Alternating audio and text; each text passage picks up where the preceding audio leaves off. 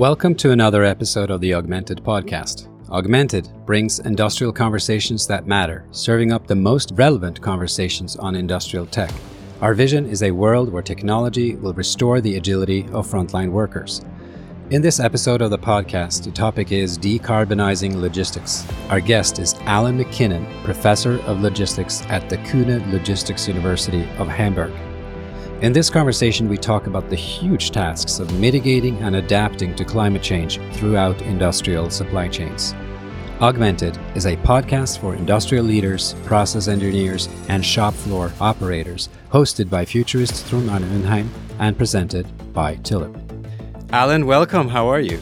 I'm very well, thank you. I'm super excited to have you, Alan. An academic that has transformed and seen the transformation of a field that barely existed when you started, some 40 years in academia and logistics, and now being part of this exciting experiment with creating a whole new university focused on logistics. It's been quite a journey, hasn't it? It certainly has. I think this is my 43rd year as an academic. My colleagues often think maybe it's time to retire, but the subjects in which I've specialised, which we'll be talking about in a few moments, like decarbonisation, are sort of hot topics at the moment. So I'm very reluctant to phase myself out. So it's been an enjoyable 40-year career, I must confess. How did you get to pick this area? It's obviously not, now, because of the pandemic and other things, logistics, or at least supply chains, is kind of on everybody's mind because, we're not getting whatever product we want, or maybe, some sort of interesting green practices. And we're starting to realize that, transportation is becoming more of an issue. People are worried about that. How did you get into this area? My interests initially were in transport, and particularly freight transport. In fact, right at the beginning, it was actually a crime, believe it or not, which got me into this area. Because I'd done my master's at UBC in Vancouver. I returned to London to do my PhD at the University of London. This was in 1976, a long time ago. And I had spent 3 or 4 months reading up on the subject of freight modal split. Why so much freight goes by road and so little by rail. And I'd compiled all my notes. And my briefcase was stolen, right? So, and the day before that, I'd been to visit a professor at London Business School who said to me, the freight modal split topic has been very much researched. He said, you're a young man. Why don't you go out and find something new to bring a new perspective to this subject? And around then, the subject of, it wasn't called logistics back then, it was called physical distribution, right?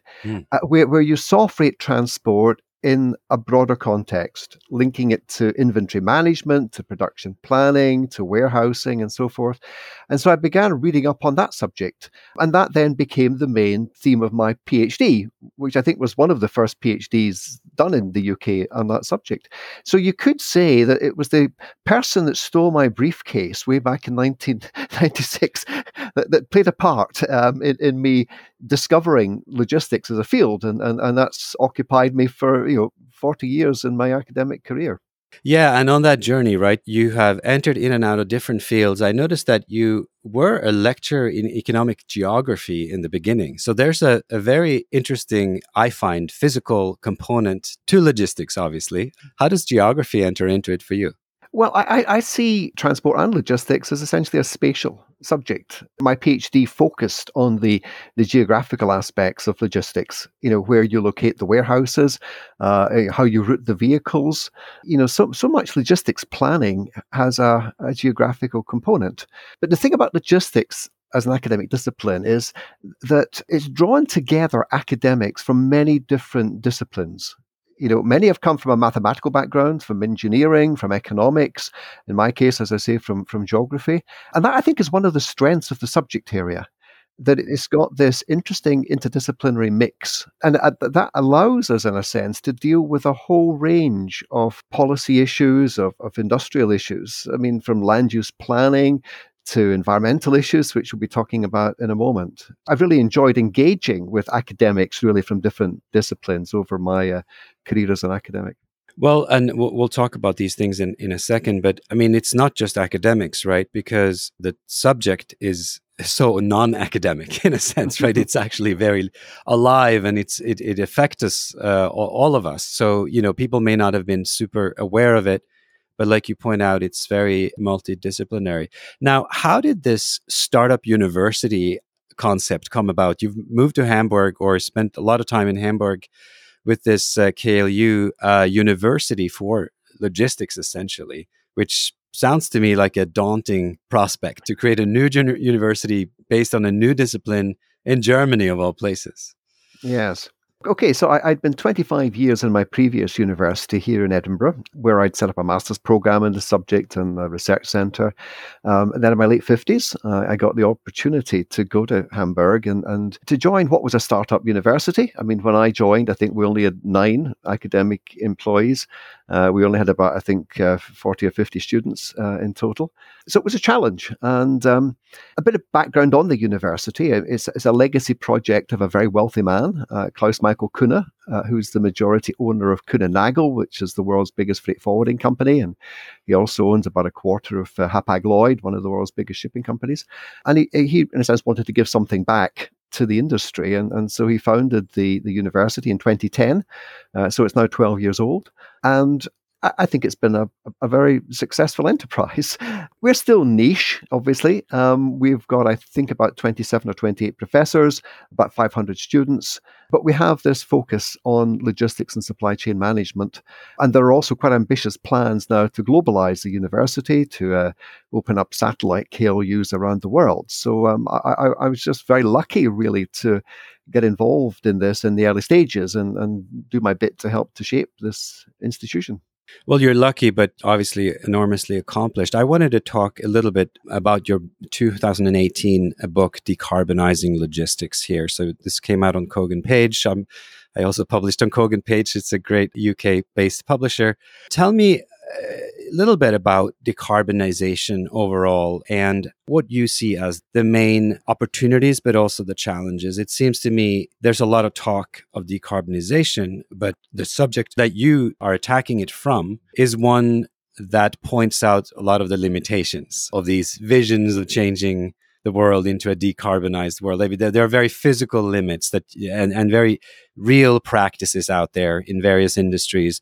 How can we kick off this discussion on decarbonization? What is the best way to understand the biggest challenge here? Yes, okay. If we confine that to logistics, to put that into perspective, I think in my book, I reckoned, I pulled together as many numbers as I could, and I reckoned that logistics worldwide accounted for about between 10 and 11% of energy-related CO2 emissions. I've now revised that upwards. I think it's probably now closer to 11 to 12%. Most of that coming from freight transport, but some of it from the buildings, from the warehouses and the freight terminals. To my knowledge, nobody has yet carbon footprinted the IT and administrative aspects of logistics, but that could maybe be a 0.5% or thereabouts. And there's a general recognition that logistics is going to be a very hard sector to decarbonize for 3 reasons. One, because of the forecast growth in the amount of freight movement worldwide over the next few decades. Second thing is because almost all the energy currently used in logistics is fossil fuel. Right. So we're going to have to convert from fossil fuel to renewables. And the third thing is the length of the asset life, because, I mean, ships would typically have an asset life of 25, 30, 35 years. Planes, likewise. Trucks a bit shorter, maybe 10 to 15 years. But it's going to take us time to change that asset base, away from fossil energy to renewables. Well, I believe in the middle of your book, somewhere in chapter 3, I read this quote that you had that the only way of restraining future increases in freight movement is basically to slow economic growth. That's not really very exciting of a prospect. Yeah. Well, that's one of my 5 decarbonization levers, to just reduce the amount of stuff that we have to move. Right. You must be a popular guy if you say that to industry leaders. Yes. Well, I think the challenge of dealing with a climate problem is so enormous that we really have to think out of the box and think of these radical suggestions. But in this case, a number of things can help us there. I mean, the development of a circular economy, increasing remanufacturing and recycling will help to reduce the amount of stuff. A lot of the research suggests that people are prepared now to move to a sharing economy where they're less obsessive about owning things and more willing to share. In some sectors, look at electronics, how we have managed to miniaturize products. There's also 3D printing, which some people think will help us to reduce the amount of stuff that we need to move. It will help us to streamline our supply chains, reduce the amount of wastage in the production process. So it's not all about just people buying less. I mean, there are a number of trends, I think, which No, can help us. I get that, but Alan, I mean, 3D printing. I was just again reading from your book. You're not all that bullish on 3D printing either. It's certainly not on the individual level. This vision people might have in their heads that everyone's going to have a 3D printer, or the neighborhood will have a vast 3D printer network, and you can print everything locally. This whole like decentralized idea of the world of material goods, essentially, where everything is kind of printed on demand. You don't really see that as a very easy transition, do you? No, I don't. I think it's also a longer term transition. I mean, there's a debate as to whether this will be truly a game changer. And maybe in the longer term, we will see a lot of consumer products printed in the home, and then we can greatly streamline supply chains. That is a long way off if it ever happens. Where I think it's more likely to reduce freight demand is further back along the supply chain instead of business applications of 3D printing. But there's an academic debate on this subject. Some people are quite upbeat about this, thinking 3D printing is going to be an effective decarbonizer. Others are a bit more skeptical. I mean, there are some forecasts been made about the net effect of 3D printing on the amount of air cargo in the future, but there's not necessarily wide agreement on that. So I think the jury's out on this one, on the net contribution 3D printing will make to decarbonisation. Alan, can you give me some tangible examples of what we're talking about here with logistics? Because in essence, it's an unfair business to be in to decarbonize logistics, in the sense that the subject as a whole is almost like a victim of climate change. You're dealing with extractive or heavy industries that are moving about a lot of damaging materials that they have extracted. To turn this into a positive discussion is challenging, but there are a lot of attempts to do so. Maybe we can take trucking perhaps as an example. So, transportation, obviously, of goods via air is challenging, and road and by ocean, I guess, is somewhat less climate impactful. But what is the prospect if we just take trucks? It's a modal transportation element. People understand truckers, and we see trucks on the road. It's very visceral kind of element. What has happened there, and what would you see is the prospect there? People talk about electrification of trucks. What are the real prospect for change in trucking transportation? Well, I think one of the positive things here is that there are many things that can be done, and they're additive. Their net effects will be cumulative. They're going to be implemented over different timescales. So the sort of things that we can do today, which yield a significant carbon saving, would be to improve the aerodynamics of the vehicles, streamline them, right? We can train the truck drivers to drive more fuel efficiently. I mean, I think that's recognized to be one of the most cost-effective ways of cutting carbon emissions, and also, of course, reducing fuel costs as well. A lot of this would be self-financing for the trucking businesses. Then looking to the longer term, there are technologies that we'll be able to deploy. Here in Europe, there's been a lot of interest in platooning, where it's not just the fuel efficiency of the individual vehicle that you improve, but convoys of vehicles that would then be sort of closely coupled, if you like, on the motorway. But many people see ultimately the way we decarbonize road freight, get it down to zero emissions, is through switching from diesel fuel to low carbon fuels. Mainly batteries, I would have thought, certainly for smaller countries where the trucks travel shorter distances. Maybe some use of hydrogen, though I have to confess that I'm doubtful about the use of hydrogen in the road freight sector. I see we will need the hydrogen to decarbonize other sectors of the freight market, the ones you mentioned, aviation and shipping, because they don't have the same opportunity to electrify the operations that we will have in the road freight sector. But I mentioned the importance of timescale here, because if you look at Europe, I think there are 6.2 million trucks in Europe.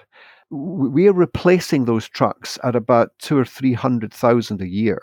Right? At that replacement rate, it's going to take us probably a couple of decades to entirely replace the diesel fleet with a fleet running on batteries or fuel cells. And therefore, there are things we have to do in the interim. So in addition to the things I've mentioned, the shorter term ones, we can fill the vehicles better. Typically in Europe, about 20% of truck kilometers are on empty. In some parts of the world, it's 30 or 40% of truck kilometers run empty. We need better load matching, to get return loads, because that would then help us to cut truck kilometers and thereby save energy and CO2. It strikes me that a lot of what you're talking about, I guess it resonates with the topic of this podcast, because it's not just automating and making things enormously advanced in terms of technology per se. It is optimizing within this idea that you're using your assets differently, perhaps through digital means, and organizing people and assets in a system in a better way. How would you say the progress is there? Because there's, move to this in a second, there are these very high profile projects, sequestration and such, which we'll talk about, that require technological leaps. But the kinds of things you're talking about here, they are more tweaks, I guess, with better control of where your asset is, what's empty at given moments, and like you said, platooning and other things, organizing people differently. Yes. I think the use of the word tweak may sort of underestimate their contribution. It can be incremental, but it can still be quite significant, I think. So one thing is load matching. If you're a trucking company or a truck driver and your truck is going to be returning empty, how can you find a return load? Or if your vehicle is only partially loaded, how can you maybe pick up another load that will fill it to a greater extent? Now, we have had what we call freight exchanges, online freight exchanges now for over 20 years, where a trucker could go online and it would be an online market and they would be finding an available load. But that technology has been greatly upgraded recently. With the application, moving to cloud computing, for example, but the application of artificial intelligence, machine learning, we can now take that level of sort of transport solution to a new level, right? That's fascinating, Alan. My question, though, is the business model of the way the drivers are organized also needing, optimized for that purpose? For example, if a driver works for a given company, what is the incentive for that company to have that driver take more load? Is there a way that you can take someone else's cargo and then get evenly distributed? I don't know, the driver gets something for the inconvenience of going somewhere, and the company that owns the asset, obviously gets part of it. There are business model changes needed too. Yes. Again, a very good point. One important feature of the trucking industry, I think virtually everywhere in the world, is it's highly fragmented. Here in Europe, we've got over 500,000 small and medium-sized carriers. I think about 80% of carriers only have one vehicle, right? So how do you engage that vast community of small operators in this process? Mobile computing has helped.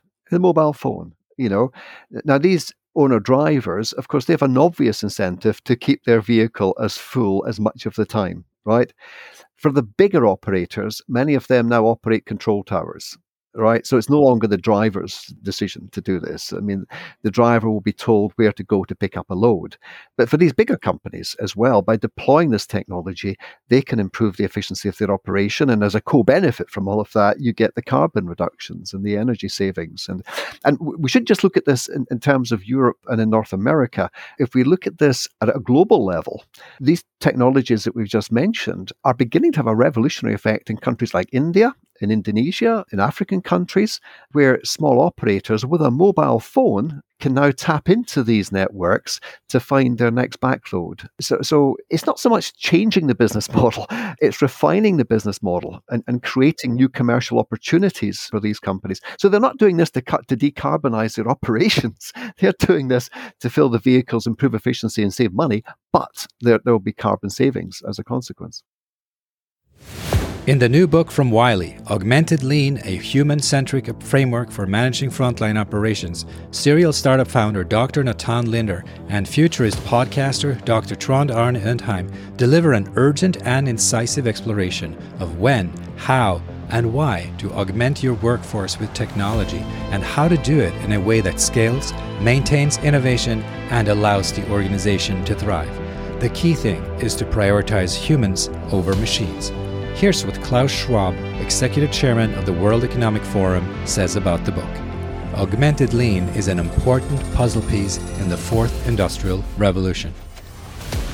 Find out more on www.augmentedlean.com and pick up the book in a bookstore near you. You know, your field is so fascinating for the myriad of different tactics that can be deployed here. Let's move for a second just to the bigger issues around energy infrastructure and ideas to change the way that operates.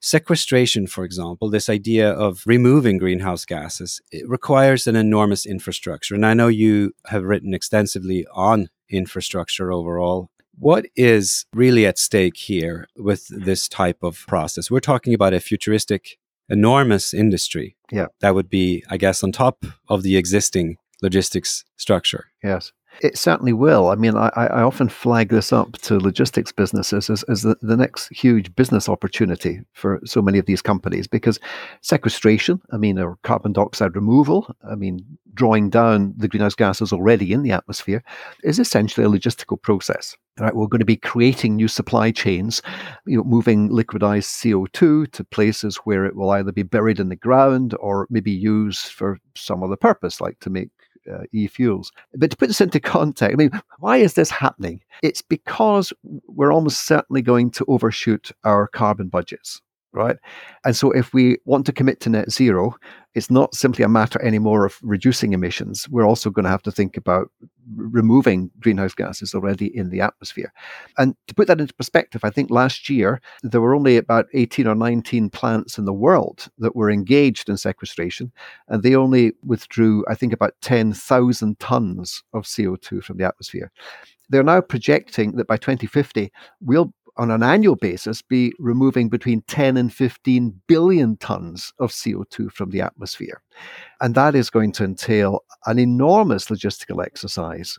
But at the moment, thinking as at an early stage, we really haven't worked out where the best place will be to do the sequestration and where we will have to take the stuff to bury it in the ground. In one of your presentations, you quoted an article from 2021 that sort of says that the concept itself of net zero is basically a trap, that it becomes kind of an excuse to do certain things as an extension of existing industries. These researchers have started to get second thoughts about something that they might even themselves have proposed. Is that sort of just like the alternative view that you'd like to flag out there, or is this really a serious concern that we're putting too many eggs in one basket here? You're right. A lot of climate scientists are now seriously worried about the concept of net zero. Right. I read the other day, I think if you look at all the countries in the world that have committed to being net zero by 2050 or earlier, and all the companies, I think 91% of the global economy is now covered by a net zero commitment, right? Mm-hmm. But I suspect a lot of people don't truly understand what net zero entails. It's realizing there's a big sequestration side to it, and it's not purely mitigation. But I sympathize with the views of those who say that if we now get fixated, with sequestration, if we realize we don't have to cut our emissions very quickly or dramatically, because we can just leave it to future generations to pull down all the CO2 that we have put there. That is highly risky, right? Because the technologies we have for doing this are still fairly immature. Right? And we're just not sure how we're going to be able to scale this up to the level I've just mentioned. But there's an equity and an ethical issue here that we should be leaving it to future generations to reverse the climate change processes that we have started. The last thing we want, of course, is for interest in sequestration to deflect attention from cutting emissions now. That's what we really need to do, because the economic modeling on this suggests it's an awful lot cheaper to stop emitting today than it will be in the future to remove those greenhouse gases from the atmosphere. So let's talk a little bit about the future outlook then, because there obviously are technologies on the table, on the books, but also in development that do have, certainly more renewable potential. There's improvements in renewables. There's the whole switching argument that eventually, once you switch, that is going to take effect. But are you, I guess, pessimistic or optimistic that this switch or this sort of, I guess, future as in, 2050, which is kind of the climate future that most people are looking at, what is the prospect that we're anywhere close here? And where are the things where you think we should be putting our energies? Yeah. One has to be optimistic in this area. If you're pessimistic, what do you gain, really? We have to look at the positives. And I think we will ultimately be able to decarbonize logistics. What concerns me is the speed at which we're doing it, right? Now, as I said, ultimately we will do this by switching from fossil fuel to zero carbon energy sources. In most cases, we're going to have to change the vehicles, the locomotives, the ships, the planes to do that. And that's going to be a long-term process. Another thing which concerns me at the moment is there's a lot of disagreement as to what the dominant low carbon fuel will be for the various future transport modes. So in the road freight sector, there's a debate as to whether we should be using batteries to do this or hydrogen. In the shipping sector, the main choice is between e-methanol or green ammonia. And some people think we should be using nuclear even. So a disagreement there. And then on aviation, sustainable aviation fuel will be required in vast quantities to decarbonize aviation. How are we going to do that? How are we going to do that, right? Isn't that the question? The vast amounts of forests or whatever agriculture is going to go to these biofuels. Well, I mean, I think biofuel will make a contribution. Personally, I think the main fuel we will use for aircraft in the future is e-kerosene, which is a synthetic fuel which will use green electricity. Once we've decarbonized electricity, we can then use that to make green hydrogen, which we can then combine with other chemicals to make e-kerosene. Now, at the moment, we can do this currently, but it's 2 or 3 times more expensive than fossil kerosene. So, but also, until we get the capability to do that, we will rely on biofuels. That's certainly true, not just for aviation, but in the road freight sector and possibly to some extent in the shipping sector. But we got to make sure the biofuels are environmentally sustainable, because I think, I mean, I was a real enthusiast for biofuels when I began to get involved in the climate change work. I thought it's biofuels that will allow us to decarbonize logistics, until we did the life cycle analysis. And we discovered that if you make your biofuel with palm oil sourced from, I don't know, Indonesia or Malaysia, on a life cycle basis, the emissions are 3 times those of the diesel that we are replacing. It just doesn't make sense at all. So we have to ensure that we're using feedstocks for the biofuels which are genuinely sustainable. There's a limited quantity of those. So we have to see these as being of limited value, short term, as transitional, until we move to the other fuels that I've just mentioned. But Alan, it seems to me that, as much as you're an enthusiast of various sort of futuristic technologies, you're also saying that in the next 10 years, there's a lot of operational things we can do. One idea that has been put forward that you talked to me about is this idea, which needs to be explained, of the physical internet as a conceptual change in the logistics industry. Can you elucidate, that concept? Because if you, at face value, I don't quite understand it. But on the other hand, it's the principle here. It's not recreating the internet. No, yeah. I always have to say that the physical internet is not the Internet of Things, because people, I think, often wrongly confuse the two things. The physical internet would be a physical manifestation, if you like, of the digital internet, applying the same principles, the same organizational principles that we have for moving emails to the movement of physical consignments. So if you think, what are the key features of the digital internet? Open systems, standardized modules, for moving information through the internet. So we would be creating an open system. There'd be little proprietary asset-based logistics, so that the warehouses, the freight terminals, the vehicles would be available for general access. And we would have to put in place therefore IT systems and market mechanisms to make that possible, because that would then allow us to use that asset base an awful lot more efficiently. And the other thing which would, if I just add something else, is modularization. Because at the moment we have got some degree of modularization, obviously, in pallets and containers and so forth. But we may have then to remodularize with a different type of handling equipment that would be nested and compatible to allow us to fill the vehicles better and to manage processes in the warehouses, for example. It's surprising, I guess, a little bit to hear this, and maybe you can explain this to me, but at surface value, this whole international container standard and the way that really changed shipping, because there's, after all, one container, it looks the same pretty much everywhere, was this big battle. And then there is this container. It doesn't quite work for air travel, but it works for freight, right? Ocean-based shipping and for land transport.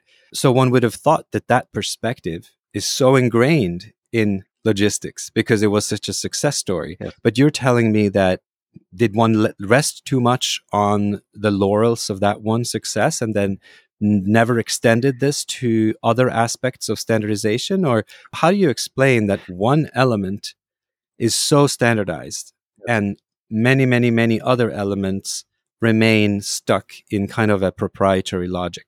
It's a great point. So containerization was a game changer. I mean, it transformed international trade, and we've always been looking for a similar game changer, to be equally transformational. But there were still problems with containerization. So that standardized the boxes and made it easier to transfer them between transport modes and so forth. But if you look at the internal dimensions of a container, they're not all that compatible with the dimensions of the pallets inside. So you always waste some space. We call this the unit load hierarchy, right? So at the top end, we've got the container, and then we come down to the next level, which would be the pallet load, and then the level below that would be the carton. And then you get down to the individual product. And it's at these lower levels in that hierarchy, we don't have sufficient standardization, right? So there are many different sizes and shapes of pallets and stillages and so forth. And it would be nice if we could converge on similar standardization at that level. Fascinating. Let's move to the policy area in a second. I know that you did some work for Unilever a while back and developed a framework for decarbonization policy, essentially, or to understand the different factors that will impact. And you call it the Timber Decarbonization Framework. And I'm just going to quickly recite these factors, and you explain why they all are here. So technology, we've talked about technology, infrastructure, obviously the physical aspect of all these assets, and then market trends, behavior, which is interesting because behavior is not the first thing I would think of in logistics, and then energy system and regulation. So there are many, many things here in this framework, but what does that mean for a policy maker? Because up until now, we've been talking about private sector optimizing their own portfolios, but there's also a wider concern here for policymakers or indeed for individuals. Yeah. That's right. So a bit of background then on the project that we did for Unilever. The company had set itself this target to reduce the carbon intensity of its global logistics by 40% between 2010 and 2020. And it obviously had some idea as to how it could do that internally. But it thought over that time period, almost certainly there'll be developments outside Unilever's control, right? Many of them at a national level, a macro level, which will help to decarbonize logistics, which would reinforce anything that the company was doing itself internally. So they asked us to look at 13 of their main markets in the world and make an assessment as to what extent transport and logistics were decarbonizing generally. And it was only 13 markets. Only 13 only markets. That's right. I know. I can tell you it was hard enough just doing it for 13 markets because that included big markets like China and Brazil and so forth.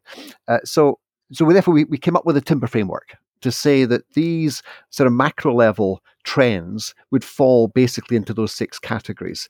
And what we tried to do then was, this was a desk-based study. We tried to pull together as much data as we could for each of those 6 subject areas. What was the most surprising of them for you, Alan? Technology, perhaps pretty obvious, and then infrastructure, I guess, for you in your field, very obvious. But some of the others, at least for me, and regulation, obviously, this was a regulatory kind of concern as well.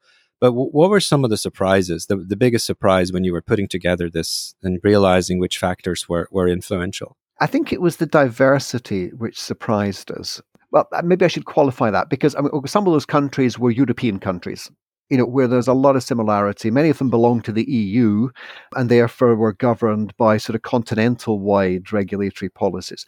But when you went into other countries, even countries you might think were similar in their level of development and in the maturity of their logistics industry, there were actually quite different approaches to the way in which they were decarbonizing.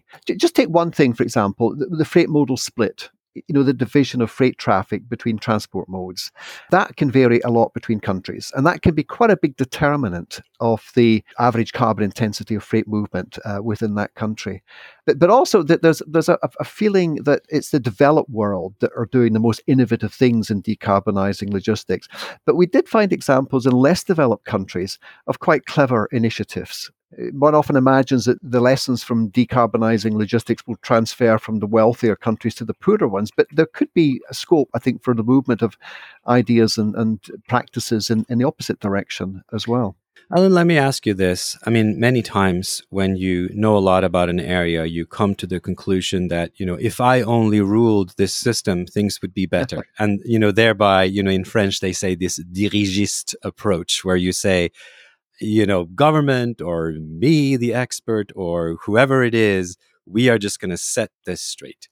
Is that the big wish for you or the experts in this domain, that some master planner comes in and just kind of lays down the law? Or is the clue to these very necessary decarbonization strategies a more flexible framework? Yeah. If I was that global dictator, with special powers over logistics, I think the one thing I would prioritize would be pricing, using the price mechanism. And things are progressing well in that direction. If you go to the World Bank website, there's a dashboard and they show the extent to which carbon pricing schemes are developing around the world. And I think currently almost a quarter of greenhouse gases emitted are in countries that have got some form of emissions trading or carbon taxation.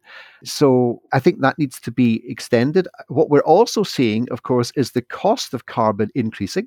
So, the world's biggest emissions trading market is here in Europe. And I think over the past 2 years or so, the price of carbon has rocketed. It's currently, I think, about €100 per ton of CO2.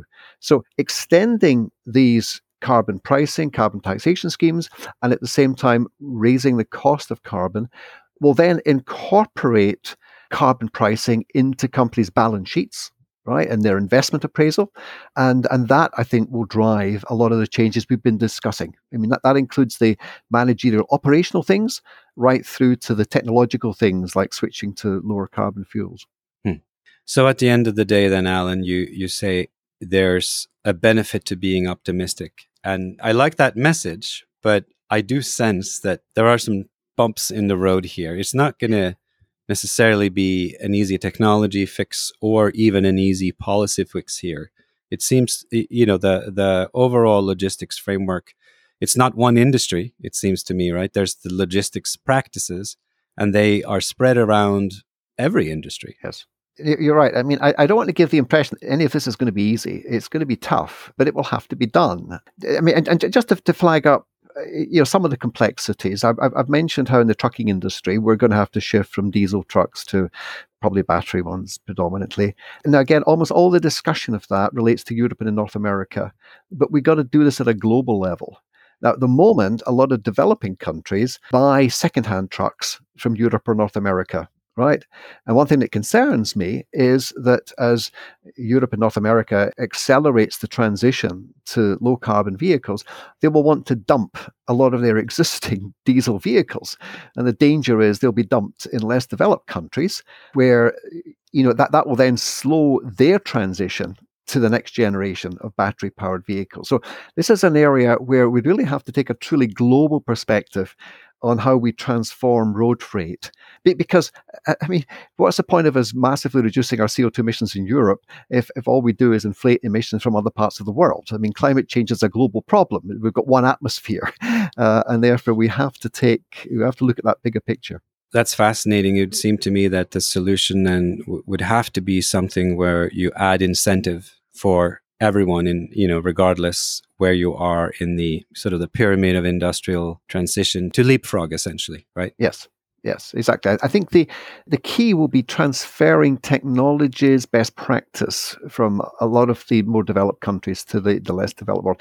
I've just written a paper for the World Bank looking at how we tailor logistics decarbonization to the needs of less developed countries, and that'll be coming out in a few months' time.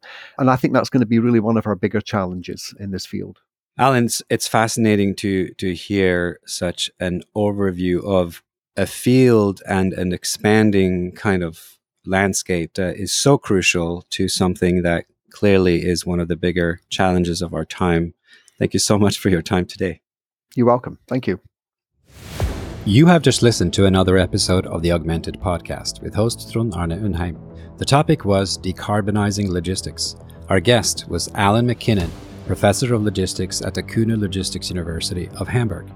In this conversation, we talked about mitigating and adapting to climate change throughout industrial supply chains.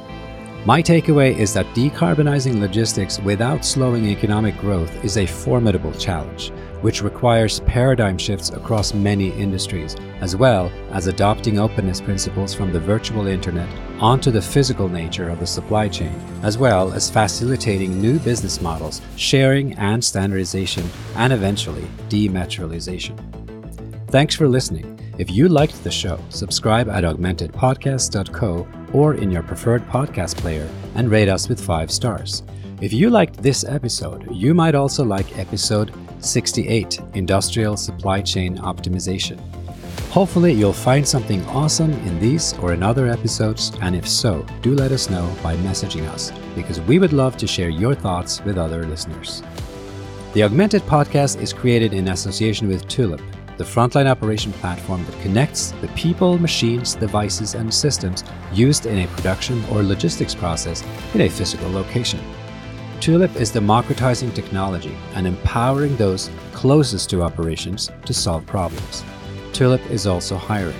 You can find Tulip at tulip.co. Please share this show with colleagues who care about where industry and especially where industrial tech is heading. To find us on social media is easy. We are Augmented Pod on LinkedIn and Twitter, and Augmented Podcast on Facebook and YouTube. Augmented, industrial conversations that matter. See you next time.